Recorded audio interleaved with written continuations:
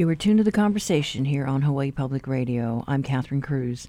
We just got off the phone with Honolulu Mayor Rick Blangiardi to talk about how this first week of Oahu Safe Access is playing out. It comes as the lines are being blurred over the restrictions as critics of vaccine mandates are becoming more vocal and more aggressive. The Aloha Freedom Coalition plans a march in Waikiki tomorrow, and members have confronted the mayor recently over their displeasure. Mayor Blangiardi underscores they are taking these measures to avoid another shutdown. Well, first of all, the anti-vax group, while they've protested here, and I read this morning that they have a planned march again in Waikiki, has been really not about safe access to Oahu. It really has been about the whole vaccination and why we're not using some kind of other medicines in our hospitals and the fact that we issued a vaccine mandate. So let me just talk briefly about safe access to Oahu, because that was a strategy that was really well thought out in the best interest of having people feel safe. What we did, put it really candidly, I just got off a phone call this morning with a roundtable with all the hotel operators talking about the precipitous decline in tourism since the governor made his announcement some 25 days ago. The amount of cancellations and everything else that's impacted them is really something. And when you consider that really tourism has not played into it all, safe travel has worked, anything that's happening, especially during this Delta surge. In fact, since the pandemic began, there's probably been, as far as tourism, maybe 1.5% of all cases were tourists that went to our local hospitals, and none required hospitalization. So, it wasn't the tourists causing it was of our own doing. And so we've tried to take into our own hands, if you will, strategies that would keep us from locking down. And keeping in mind, we've had now some 75,000 cases. I haven't seen the latest from the DOH, but it's about that as far as numbers of cases. And more than half of those have been in the last 60 days. In fact, a higher percentage than that in the last 30 days especially. And what that brought with it, some 25,000 cases, if you will, in just the last 30 days, was unprecedented pressure on our hospitals and resources. And so we needed to do something short of the state just completely locking down to try to take control of the situation. And so our decision-making really shifted towards the metric of our hospitals. In the beginning, when they first put the tier structure into place back in September of 2020, before we even came into office, it was all about case counts at that time, positivity rates. Hospitals were in there as a metric, but the hospitals were not being pressured. That evolved over time, and we got into office in January and moved nicely through the tiers. That evolved somewhere around May to June in talking about vaccination levels, and it was a real shift. And even though we had moved into Tier 4, we were looking at the vaccinations, and I can remember very clearly hoping on July 1st that the governor was going to lift all restrictions. Instead, they came out and held back and said July 8th they would make an announcement. And what they did was they constructed a Tier 5 at the Department of Health, which was tied to vaccinations, and they made the statement, so perhaps you remember, the audience remembers, that at 65%, and we were just very close to 60% at that time, at 65% they would drop a certain number of restrictions that had been in place, and once we got to 70, they would drop all restrictions. And we looked like we were going to, just headed, coming out of the tunnel, you could see the daylight. It looked like we were there, and, it would just be a matter of time. And then the Delta variant rose its head and got very aggressive. And we saw case counts, grow exponentially. But with those case counts also came hospitalizations, incredible unprecedented pressure on our ICUs, and for that matter, even created, even a couple of weeks ago, a very real scare in our oxygen supply. And behind all of that, which many people don't talk about, and a real concern of mine, in fact, later on this morning, I'm going to be addressing healthcare workers, was the unprecedented pressure on our healthcare workers, literally working around the clock and working at capacity. Our hospitals were at capacity. They have a capability of going beyond capacity, which they were. I think Ray Vera told me at Hawaii Pacific Health they were at 125% capacity, and they're built for that, but that has a lot of strain. So for the first time in the pandemic, they requested FEMA healthcare workers, and we were fortunate to get, and we now have had over 600 of them, and it wasn't for that helping spell the incredible pressure that our healthcare workers were under, I'm not so sure what would have happened. So all of that said, our decision-making has been designed to try to keep our economy open, at the same time make people feel safe. So it started with our own employees and on mandatory vaccination policy. We then went to 28-day, which we're probably going to extend We haven't finalized it with the governor. We're asking for only 2 weeks, but we canceled large gatherings. And just so you know, that didn't happen without consequence. We had 194 events scheduled for that 28-day period, which began, I believe, on August 18th, or 25th, rather, some of which, 26 of which were over 1,000 people. These were all plans that were submitted to the city. People had their mitigation plans, the protocols, or whatever. They were all approved and accepted. We canceled that, and that came with great pain and economic consequence, but we did it in listening to the DOH, and what their primary concern was with respect to communal spread. Now, this is the same time that the governor was on national television telling people not to come to Hawaii. We're trying to keep the local economy open. And so then that led to, unfortunately, in the middle of all that, football and Wahine volleyball, got told no attendance. And, University of Hawaii was the only Division I football program in the country that didn't have spectators, and they won't this week as well. So that's in the spirit of trying to really safeguard our vulnerable, if you will, island community. And then that led to, okay, what else can we possibly do? And if you look at the cluster reports, which we get weekly, I can tell you right now, restaurants and bars and gyms to some level, but restaurants primarily are the second highest group of cluster reports and cases next to our correctional facilities. We don't have any say in the correctional facilities, but then we stepped in and we worked closely with the Restaurant Association. We wanted to learn from the cities that had done similar things: San Francisco, New Orleans, New York City, global, really great cities, even Guam, on what they did with vaccination passports, saw what they had done wrong, saw what we could do right.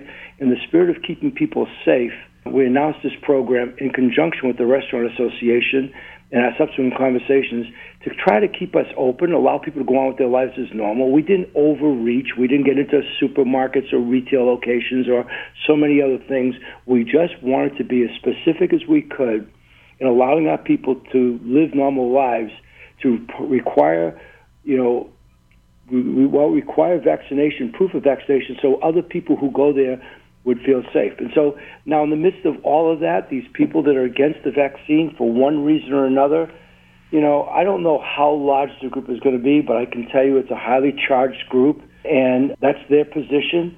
And hopefully they can go about their protest, which they have a right to do in a civil manner. Some of it to date has not quite been that way. I don't fully understand, quite honestly, it baffles me why they are so adamant about this, but I will say this to you. 88% of our state population that is eligible to be vaccinated as of today has initiated one vaccine. The way it is right now is 66.1% of the state is fully vaccinated, 74.6% of the state has initiated the vax. But of those eligible, because this excludes the 203,000 kids, we have 203,000 kids who are not yet eligible, and we have 119,000 children aged 5 to 11 whom would be eligible for vaccines if the FDA approves vaccinations sometime perhaps before the end of October. But when you back out that 203,000 number, so you just look at the people who could actually get a vaccination, we're at 88%. That is tremendous community compliance. I think that's a statement from the majority about what matters to them. And that's right now from a governing standpoint. The majority in this case is saying they don't like this disease anymore than anybody else. They're doing whatever they can personally. I'm still amazed how many people I see wearing masks outdoors when they don't have to, but they are, in all the other efforts they're making, but showing up and getting vaccinated. I can tell you in the last 10 days or so, we invested over $16 million just in testing. And we've expanded our testing all around the island, especially on the west side where we really need to have additional help because the concerns of people getting sick and then wanting to find out and be tested free now, which is what we're doing. So, look, I know this is a vocal minority, but there are a lot of people here, really, really good people, who don't want to die, who don't want to get sick, are trying to protect themselves and trying to protect their families, and that's who we're paying attention to, and we're doing everything we can to create safe workplaces and safe outings for people to go to so they'll feel good and safe, hopefully, about what they're doing. But that vocal minority, there are some who are just openly defying government officials. We saw the Department of Health close down one downtown establishment because they were refusing to comply. I don't know if this group that's protesting on Saturday got their permits to march. I think people are getting uncomfortable watching this group grow in numbers and become more vocal or more aggressive, maybe is the word.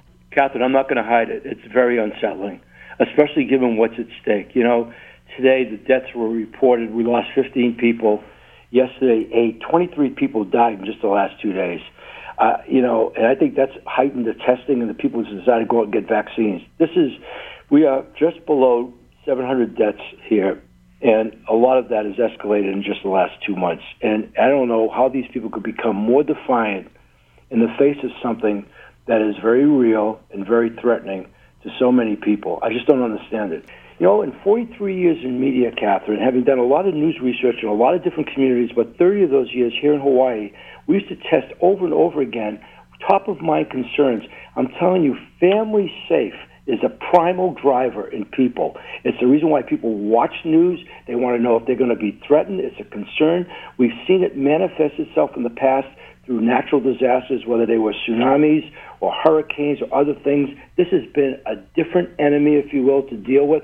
But people in their primal need to feel safe, keep their families safe, that's what we're addressing. And that is as real and as human as it gets. That was Mayor Rick Blangiardi talking to us this morning about the rollout of the Safe Access program and the opposition to the vaccine mandates, which has become more aggressive and vocal during this health and economic crisis.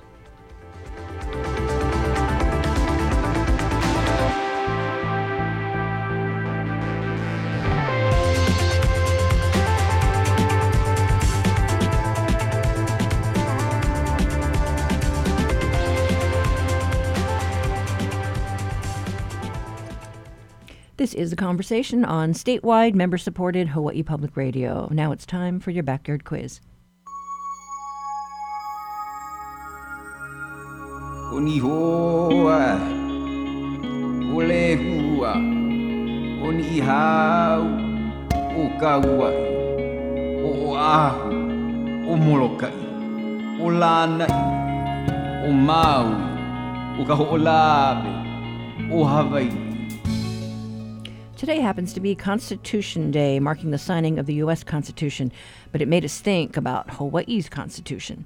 Enacted by Kamehameha III in 1840, it's considered to be one of the most significant political documents in our island's history. It had an effect on the structure of Hawaii's society and transformed Hawaii's government from an absolute monarchy to a constitutional monarchy. The document did it by outlining a separation of powers between three distinct branches of government. Executive power was distributed amongst the king, the Kuhina Nui, which is similar to a prime minister, and a small group of governors. The bicameral legislative branch was composed of a House of Nobles and a House of Representatives, and the third branch was a judiciary system complete with a Supreme Court. The Constitution was ratified in 1840, but today we want to know, what was the opening line of Hawaii's first Constitution? Call 941-3689 or 877-941-3689 on the neighbor islands if you know the answer. The first one to get it right gets a reusable tote bag that tells people you got it right.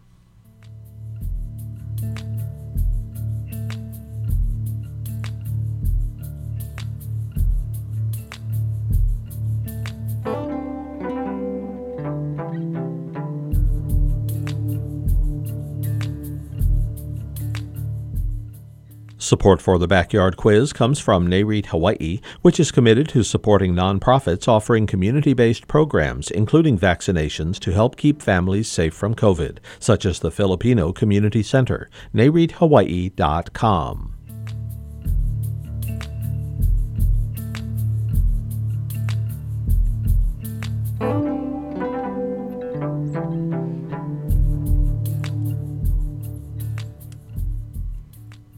It can be a startling sight, human waste left at the doorsteps in downtown Chinatown. We have long heard the calls for more public toilets, particularly in Chinatown. And this week, HPR's Noe Tanagawa explored the lua options in other cities. She joins us now. Hey, it's something that actually could get people excited about Chinatown. I mean, we just heard a few minutes ago the mayor's concerns about COVID everywhere. They've been folding that into their daily work there in Chinatown at the Hawaii Health and Harm Reduction Center. I went out, as you said, with the wound care team just last week. And think about it, wound care. It's so inspiring to watch these professionals at work, Catherine, really, their touch, their words. I mean, and they're dealing with, one guy was sitting on cardboard on the ground in Ala Park, had an angry, swollen, open wound on his shin. The skin was just curling away. And when they left, he had a clean white bandage just wrapped around both loins. I mean, and, Anthony is a former utility exec. He's wheelchair bound. He lives in front of Mauna Kea Market. Nurse team went up, changed his diaper. 4 of them did it quick, respectful, right there on the street. I mean, they also take care of bus passes. They get them IDs. They take care of tickets. And they dispense sanitizing supplies and masks. And Dr. Wang says they have been keeping up with those COVID protocols on the street. Most of our patients down here have already been vaccinated since January, February. Really? The people we talked to Yeah, they all got vaccinated by a partnership between us and Dara, the ED of Project Vision. Yes, we adore her. She's fantastic. So they've been closing the bathroom too, so that's been really challenging. I think it's locked again today. So that's been extra stressful for our folks. Nowhere to wash, nowhere to go to the bathroom. Where do you think they've been going to the bathroom? Oh, on the streets. Yeah, there's nowhere to go to the bathroom. Then, they are at risk of getting cited for public urination and things like that. So it really sets up this cycle of, constant stress. Do you think that public restrooms would be used if they were available? Yes, I do. I know they would be heavily used. The issue always is, and it's a well-validated concern, right, is what else happens in the bathrooms. But unfortunately, we're going to constantly have substance use issues down here. So it's either in a bathroom in public spaces or it's out on the street. That becomes the difficult dilemma, right? Mm-hmm. A lot of cities have struggled with this one. And you've seen some successes yourself, right, Catherine? You've traveled? Yes. We've seen lots of public toilets out there and that are automatically sanitized after each use. It's amazing what the technology can offer. Yeah, there have been big mistakes made, too. I mean, in Seattle, they made them a little too comfy, a little too roomy, a little too private. But what happened was, let's just look at one system that's working. Evan Madden's a sales manager. His family owns a company that makes the Portland Loo. And, they looked at what Seattle went through with theirs, and they decided to really take care of it. And I thought, how did people rise up in your community to demand public toilets? How did you get it done? As so often happens, you as a social observer, Catherine, know one person had to put their shoulder behind it. In this case, it was Carol McCreary. She created an organization called Public Hygiene Lets Us Stay Human, Flush. And she started getting with all the city people. The city of Portland jumped in. The departments had to all buy into the whole thing to get this project to work. And what they came up with has been called, pretty uninviting, let's say. They've got blue lights on the inside so no one can see their own veins to shoot up. They've got anti-graffiti coating out there. Importantly, if you look at it, the top and the bottom have louvers, so you can see through and in at all times, and you're very, very close to everybody passing by. It is ADA compliant. The weak points, according to Evan, are just the door and the handles on the flush, but otherwise it's just kind of like, he calls it prison-proof. They cost about $120,000 each, $1,000 a month maintenance. So it's been doable for Portland. But the image that sticks with me after we finish talking, Catherine, is of Portland itself. I mean, that's a city so many of us have connections to. I asked Evan Madden about the rollout of the Portland Loo, their initial problem. So our problem area was in the Chinatown part of Portland. Why was that problem there? Do you have any idea? What was the problem there? Just not enough facilities, access to, 24/7, 365. If you're not able to purchase something to use the restroom, you're really locked out of a lot of options. And that really is the problem because everyone's health degrades once you encounter human waste and feces throughout city streets. If you haven't been to Portland recently, we're going through a huge crisis in just cleanliness. Well, I mean, as I was looking up Portland Loo, I run into Portland looks like hell and other, hashtags, Yeah. I'm afraid. It really started at the beginning of the pandemic. I can't say what the initial factor was that started it all, but the crime, the vandalism, the trash, and the homelessness has close to quadrupled since March and the start of the pandemic. I don't know. I love the city. I'm born and raised here, so this is where I'm from. We used to be a small, sleepy town growing up, and now it's really grown into a big destination. And then after that, now it's transitioned into really a sad place that it's not what it used to be. Mahalo, Evan, for that portrait of Portland. Yes. I mean, we are not going there, Catherine. Well, I haven't been there in a long time, so it's very disheartening to hear. Well, I'm saying we're not going there as a city. And part of what could keep us from going there would be some public toilets. Yeah, it is startling because I have seen people defecate and urinate in the streets. And Me too. It's stunning. It's just like, whoa. So, yeah, I know the city has got some bathrooms in that area, but as you mentioned, they're not always open. Yes, And that's the problem. exactly. All right. Thanks We so all much. have it. Thanks so much, Noe. We have been chatting with HPR's Noe Tanigawa about public toilets in use in Portland. Check out her stories on hawaiipublicradio.org.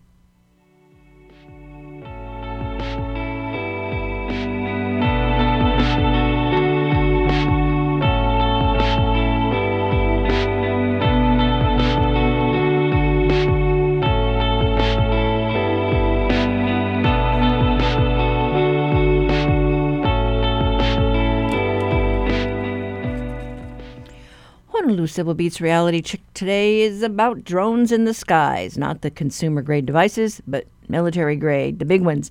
Kevin Nodell covers military issues for Civil Beat and joins us now. Good morning. Glad to be here. Yeah, so tell us, so the military is just launching some new exercises this week. Right. It began it began actually September 8th. Okay. And the idea is that they were going to fly Reaper hunter-killer drones from the U.S. mainland to Hawaii for the first time, which I learned today they have successfully done. They brought about 2 of them on a trans-Pacific flight flying here. And so these are big, I guess, aircraft, but they're, how would you say it? Maybe not manned or not unmanned, but they're remotely controlled. Yeah, well, they're referred to as unmanned aerial vehicles, but they are controlled remotely by a pilot. It's a misnomer that they're robotic, but they're not automated. They're not AI powered. A human being does all the work, even if they're not there. And you see pictures of them sometimes, and you get the idea. And maybe if you've seen little consumer drones, that these are little, but they're not. They have a 66-foot wingspan. They weigh close to 5,000 pounds, and they have a payload of Hellfire missiles. And these drones, the use of the drones is coming because the Marines are pulling back on the attack helicopters here in the islands. Well, it's because of that, and also just a more general restructuring of their force and kind of how they envision what their role is going to be in the future. These drones are here for practice, but long term, I think by about 2023, the Marine Corps is expected to get 6 of these new drones that will be stationed out here in Hawaii permanently. Now, just before the show, I happened to see that there was news out of the Pentagon that I think they'd used one of these drones in Afghanistan, and unfortunately, I think it killed civilians instead of the targets that they were after. Yeah, that's correct. That was in response to the bombing that killed about 13 American service members and over 100 civilians during the evacuation effort.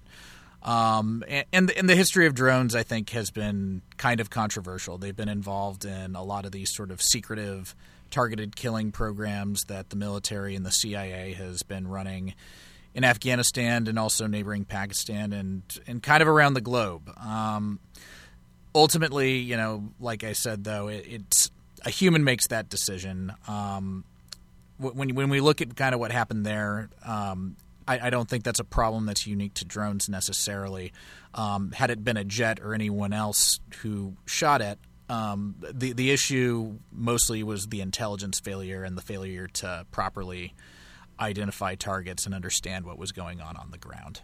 And, we are seeing more threats in the Pacific region. The Pentagon is beefing things up because they're concerned about what's happening with China. So I imagine we're going to see more exercises in the future with these drones. Very likely. It's definitely something that they're looking at. You mentioned the helicopters that were leaving. These drones, they're able to be refueled in the air. They're able to move from island to island. And I know that there is an interest in implementing them into probably RIMPAC maybe as early as next year. Okay. And I don't know. I haven't yet seen them in the sky. Have you? Not yet. And so the exercises, they run till when? This month till next month? Till about, through August 8th, they will be doing things with them on the ground and in the air. So we may be seeing them. Okay, all right. Well, something new in the skies to watch out for, and we will probably be seeing more of them. But thank you so much for your story. Thank you. We have been talking with reporter Kevin Nodell. He covers military issues for Honolulu Civil Beat. To read his stories, visit civilbeat.org.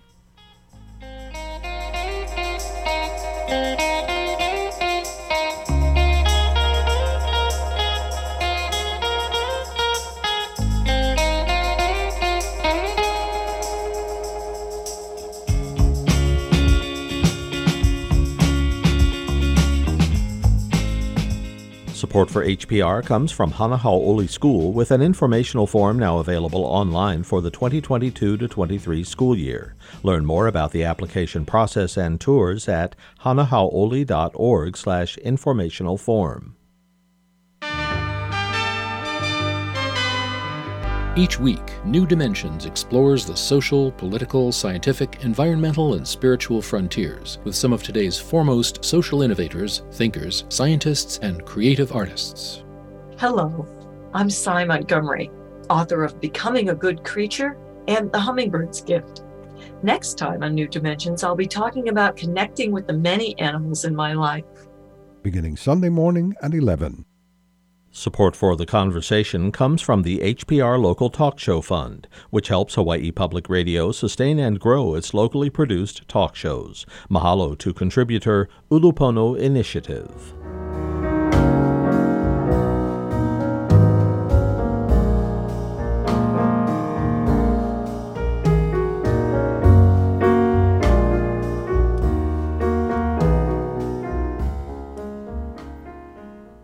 Do you love children and want to make a difference? Well, that's the question Child and Family Service is asking Hawaiʻi Island residents as it steps up efforts to recruit foster parents. The nonprofit says there's an urgent need for foster families on the Big Island. The Conversation's Russell Subiona was curious about the reason behind the need. He contacted Aaron Axton Riggs, the clinical supervisor for CFS's Transitional Family Homes program in Hilo, to learn more. Currently, we don't have enough foster parents to meet the need that we're seeing, not only in our program, but statewide. The reality is that there are more foster children than foster homes. I guess I should say there are more children in foster care than foster homes. And even, from my personal experience working in this field, I know for a fact that there are always children waiting for homes that can meet their needs. And for children in foster care, it's often an uphill battle. According to national statistics, only about 50% of foster youth graduate high school, very few graduate college. 25% of foster youth will be homeless within 2 years. So not only do we need more families, but we really need families who are committed to providing that stability and support that all children need. And the number of children in foster care it's growing in Hawaii and across the United States. So there is an urgent need for more families and committed families. How has the pandemic and pandemic restrictions impacted foster parents and the availability of foster parents? Our experience is that we aren't getting as many calls for families that are interested. Many families understandably feel a little bit nervous about having kids come into their home during the pandemic.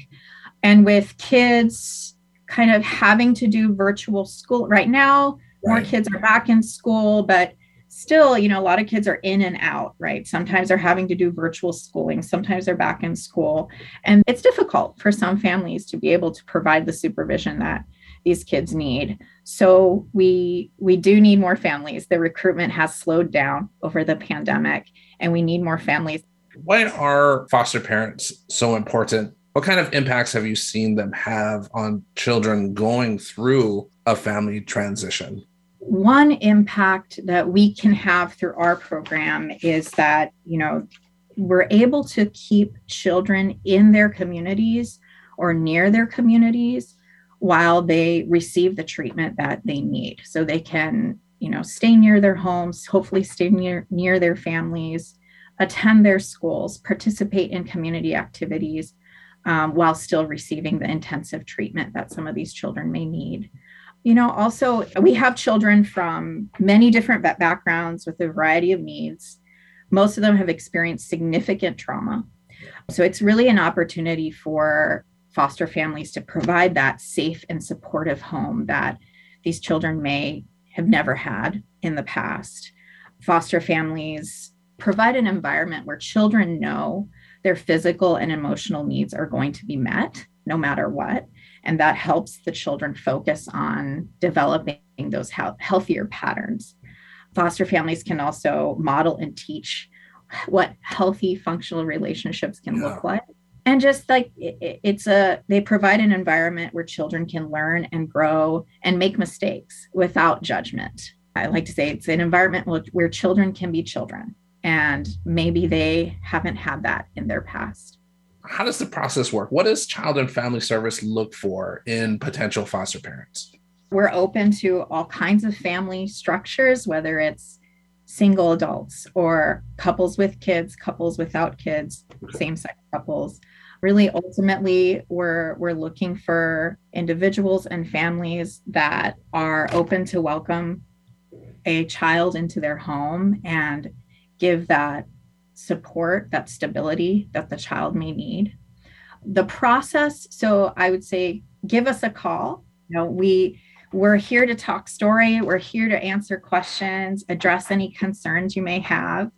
And from there, some basic background checks. There's some basic requirements for the home. One of the benefits with our program is that we provide intensive training beforehand. So all foster parents coming through our program are required to complete 30 hours of training. And this training has been specifically developed for foster parents who are serving this population of children who have experienced trauma, their backgrounds. I do want to say that, of course, we want to grow our program, but and bring in great families to support the children in our program. But there are so many agencies, so many great agencies across the state that also need foster parents. And our ultimate goal is to connect people with the best opportunity for them in the community to serve the community. So again, call us, ask questions, and we can hopefully, find the best option for you that's available. Some other things I can say about our program that makes it unique, I guess, in some ways, is that, we offer extensive support. So there is a therapist and a life skills specialist assigned to every child that comes into the home. And there's a staff member available to the foster parents 24/7. So anything that comes up, any questions there may be, there's always someone that you can reach out to. And we offer ongoing monthly trainings on topics that are relevant to caring for children in foster care. Does a foster parent need to have previous parenting experience, or is it possible for someone who is either single or a couple who have never had kids? Is it possible for them to be a foster parent as well? Great question. You do not need to have previous parenting experience. We do have foster parents who don't have their own kids. So, we believe that through our training and through the support that we provide, that we can support anybody to be a great foster parent. Do you have a favorite story of a foster family? Do you have one that kind of illustrates the good that can come out of a foster parent situation? Yeah. Without getting into too many details, we've had situations where the child and their biological family were facing real difficulty, real challenges that led to the child being removed from their biological family and coming into our program for a short period of time. And we were able to work with the child, helping them, and also with the biological family to help them come through those barriers, those difficulties they were facing. And the foster family played a crucial role in that, because they were helping the child learn how to function in a family setting, how to, respond to challenges or disagreements once they return home. And we were able to bring the child back to their biological family. That's the ideal, right? Build up both the child and the family and reunite families. That's our ultimate goal. That was Child and Family Service Erin Axton Riggs talking with HPR's Russell Subiono. For more information on becoming a foster parent, check out the link on the conversation page of our website, hawaiipublicradio.org.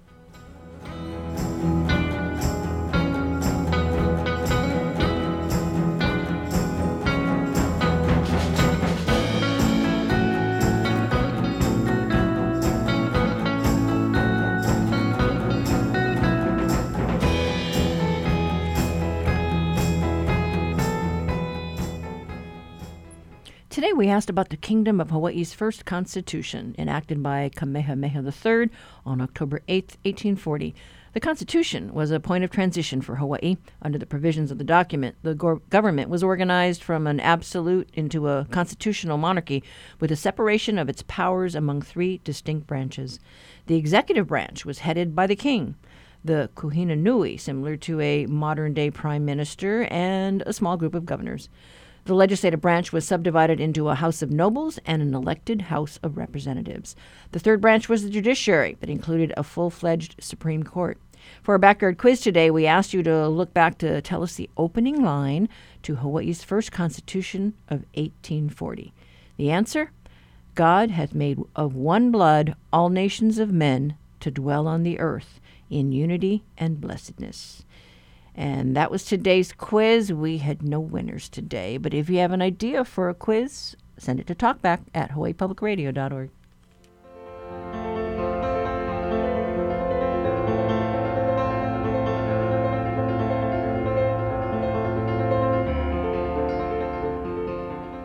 Support for Hawaii Public Radio comes from the Honolulu Museum of Art. The Great Wave off Kanagawa returns as the final installation in the exhibition Hokusai's Mount Fuji from September 23rd to October 3rd. HonoluluMuseum.org.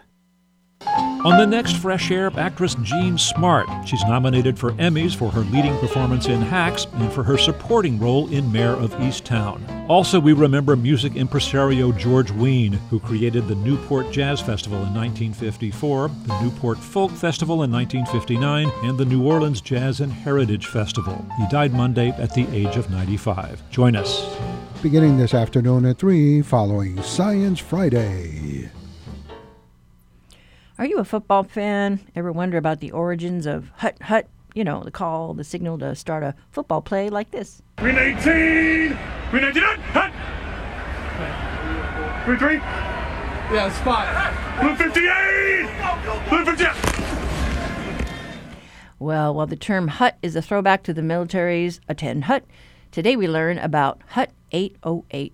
It's a program underway in a couple of Hawaii high schools. We talked to Nathan Murata about it. He's the dean of the College of Education at the University of Hawaii. He notes that today happens to be a Brain Concussion Awareness Day. We're very excited about what we call the Hut 808 project. And the Hut 808 project is essentially a helmetless tackling technique where we try to take the head out of the game. In other words, take a person when they're tackling or blocking to remove their heads from any kind of contact as much as possible. I know it's not always easy, but we try to make it safer. And we're doing intervention with some schools whereby they go through a training and they do some skills that help them to, essentially protect their heads, if you will. So who's involved in this? You mean people, the researchers, or the schools? The schools. Right now we have St. Louis that's involved, Roosevelt and PAC-5. Roosevelt and Kalani. PAC-5 was with us last year. This year, just St. Louis, Roosevelt, and Kalani. So tell us, what exactly is involved? All sites, they have these helmets that the project purchased for them. And in the football helmets, there are sensors that monitor various head impacts on various parts of the helmet, in the front, the back, the side, the top. And what that does is just we have a grad assistant on the sideline or at the practice monitoring each helmet contact or impact, if you will, on this device that collects everyone's head impact. And then we download that information, and then we can monitor on a daily basis how many head impacts this player experienced at practice and even at games. So we monitor that at every practice. And it's this specially designed sensors in the helmets that we purchase for all the schools. So are those expensive? I mean, where do we get the money? Yeah, it's about $500 a pop for each helmet. So, we've been very supported from the GOG Foundation to help us put this together. What is GOG? Gary O. Gallagher Foundation. Ah, yes. He was a big supporter of this cause. That's correct. And so we work closely with UMass Lowell in this endeavor.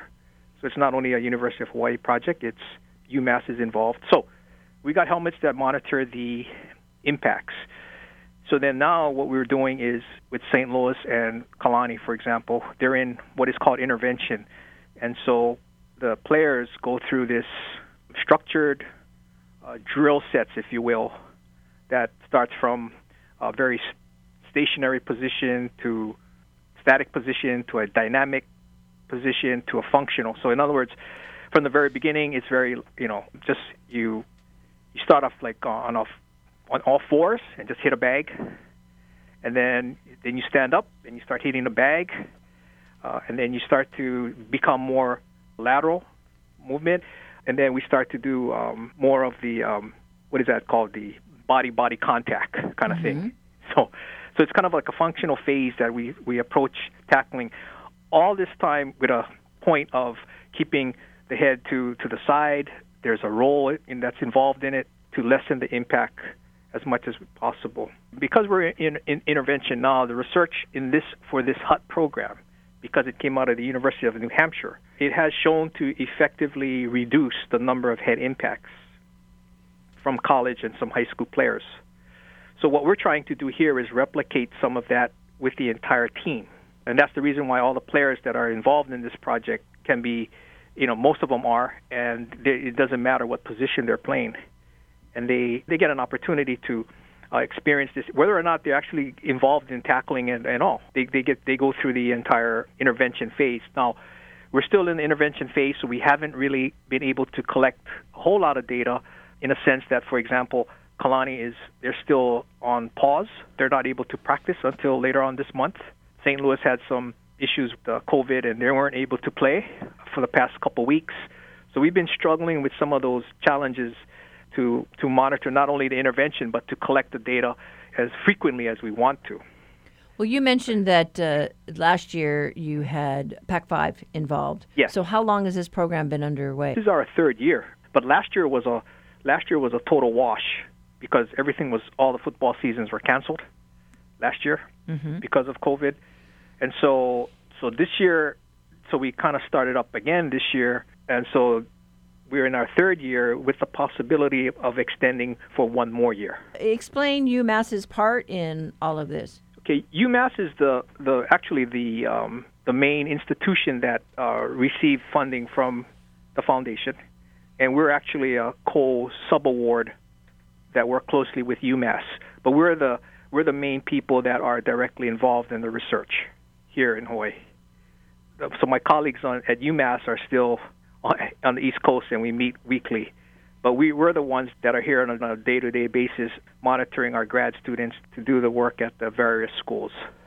Okay, so it's basically college students helping to collect the data of the high school athletes. Correct. Yep. Are there any plans to use this in the university athletes, the football players? At this point, no, we have not looked at the university. I know the university does do their baseline testing and all that for concussions. So we're not. We wanted to focus at the high school level because, primarily we feel that if we could go to the youth level, that would even be better. But the high schools have trainers, and they seem to be. It's an important space to try to look at some of these tackling techniques and all to make the game safer. So by the time they get to the college level, they have so many healthcare providers. They've got doctors on staff. They've got trainers. They've got some resources to do different things. So whereas in the high schools, they may not have that opportunity to have some of the resources that it may take to try to get monitoring these kinds of concussion-related incidences. So basically, you've got funding for another year. I don't know, any plans to expand if you can get additional funding? What I would love to do is to try to obtain more funding, and not necessarily from our current funding source, but from other funding sources to expand. And then the most important thing that we have to do now is to report our findings, to the professional literature, to the coaches, to others, to really showcase and document that there is that possibility if you begin to teach players to tackle a certain way, that may increase their ability to maintain a more safer playing environment that way, and then to minimize any kind of long-term negative effects on any kind of head impacts that can be detrimental down the road. So I think that's what we're trying to do, is to just get our ability to make it safer, to have them execute proper technique to tackle safely so that they don't get injured and they don't have long-term effects of any kind of head injury in the future. So many of our young players have done well and played pro. You do worry for Marcus Mariota. Yeah. Yes. and we saw Colt Brennan. He suffered a brain injury. Correct. And oh my gosh, everybody's hearts just went out to that family. Right. He's just been through a lot. Right. So you worry about our young people. As they get put in situations where they're going to receive the brunt of the tackles. And not only the players too, but then this project, what we're hoping to do is also change or to have the coaches realize that their techniques, the influence that they have on their players is a big part of it. And so sometimes for coaches to then to rethink the way they do tackling techniques and drills, etc., I think is another part of this bigger piece of this concussion studies that we're doing, and to also include the parents, because parents have to sign off on these kids participating. But then, parents can also recognize if their child has a head injury and to report it to the necessary healthcare providers or to their school, so that they can that can be done and addressed, in a timely fashion. Right, because you want people to recognize what a brain injury looks like. What are the symptoms early on? Yes, and sometimes the kids don't want to say it because they want to play. And and so we deal with that all the time. But we're hopeful that we continue to get the messaging out that you can still play as long as you play it. You can do it safely, and not, maybe not use your head as a weapon to tackle. So that's what we're trying to the message that we're trying to get. Yeah, you've only got one brain. That's true. That's exactly true. You take care of it. You got to and no matter, the helmet itself is not there to protect for any kind of concussions. The helmet that they're wearing is only there to protect you from a skull fracture. So no matter how high end your helmet might be, your brain is still banging around in there despite the helmet, but it will protect you from a skull fracture. But the monitoring system that we have is very helpful, so that we can tell where the impacts are on the kids based on each individual player. Are we the only program that's doing high school? At this point, we're the only ones that are doing it at the high school for the entire team. Because to get a helmet with a sensor on, it's rather costly for a high school program. So we may be the only state that's doing it for an entire football team. Does Massachusetts have any high schoolers involved in that? Yeah, they have some. And New Hampshire had a few. I think for us, it's the entire team that's involved. Whereas in other places, it was mainly, select positions. Right, quarterback or... Yeah, or the linemen or the linebackers or whatever. Okay. So it was only targeted for certain positions. Whereas for us here, it doesn't matter what position you're playing. We want you to be part of the project. And so, you could be the kicker, but you can still go through the tackling techniques.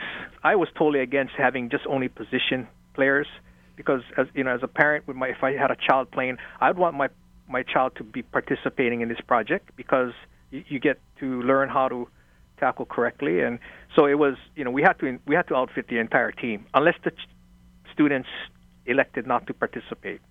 This area of head injuries and concussions is so important for everyone to understand, and we really are trying to get down to even the youth level to, emphasize the importance of head safety, head injuries, reporting.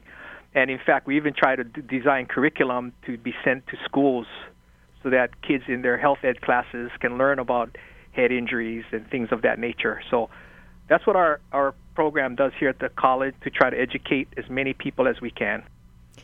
And now you know about HUT 808 and efforts to raise awareness about brain injury. HUT 2, high, who the champions? East swinging big sights like HUT 1, HUT 2, high, who putting it down? East swinging big sights like HUT 1, HUT 2, high, taking over. East swinging big sights. And that does it for us on this Aloha Friday. Coming up next week, we talk the future of coffee. Worried about your next cup of joe? Maybe you should. Call our talkback line. That's 808-792-8217. The conversation is produced by Savannah Harriman-Pote, Russell Sobiono, and Lillian Song. The Backyard Quiz theme written for us by John DeMello. And our theme music courtesy of Gypsy 808. I'm Catherine Cruz. Join us on Monday. Pick up the conversation.